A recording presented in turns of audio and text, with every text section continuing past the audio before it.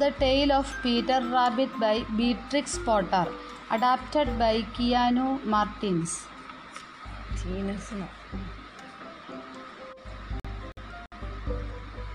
Once upon a time, there were 4 little rabbits. Their names were Flopsy, Mopsy, Cottontail, and Peter.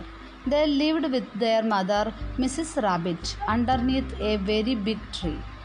"Now, my dears," said Mrs. Rabbit one morning, "you may go into the fields or down the lane, but don't go into Mr. McGregor's garden. Your father had an accident there. He was put into a pie by Mrs. McGregor. Now run along and don't get into trouble. I am going to the store." Flopsy, Mopsy, and Cottontail, who were good little bunnies, went down the lane to pick blackberries.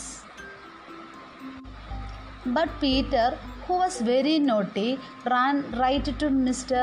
McGregor's garden and squeezed under the gate. First he ate some lettuce and green beans. Then he ate some radishes. Peter started feeling sick, but still he went to look for parsley and cucumber. Suddenly he heard a voice cry, "Stop, thief!" It was Mr. McGregor. Peter was so scared that he ran all over the garden, forgetting his way back to the gate. He lost one of his shoes in the cabbage and left the other shoe in the potatoes. Peter ran even faster.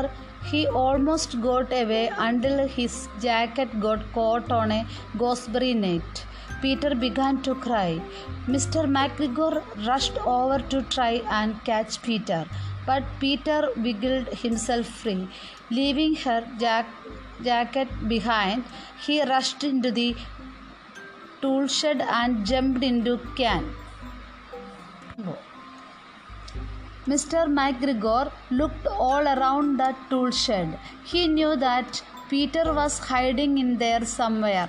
As Mr. McGregor searched underneath a flower pot, Peter let out a sneeze. Achoo! Peter knew that he had been found.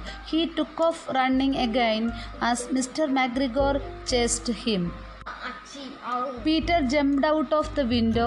The window was too small for Mr. McGregor. He decided to let Peter go. Later, as Peter tried to find his way home, he saw a white cat sitting by the pond. Peter heard scary stories about cats from his cousin Benjamin. He quickly ran the other way. Who did he run into? None other than Mr. McGregor. He shouted, "I will catch you this time, thief!" But Peter took off faster than ever. He never looked back or stopped running until he made it home to the big tree. He was so tired that he flopped down onto the nice soft sand and shut his eyes. Mrs. Rabbit was busy making bread, milk, and blackberries for dinner. Flopsy, Mopsy, and Cottontail enjoyed the delicious meal, but Peter Rabbit was too tired from his long day of mischief. He slept past dinner and all through the night. The end.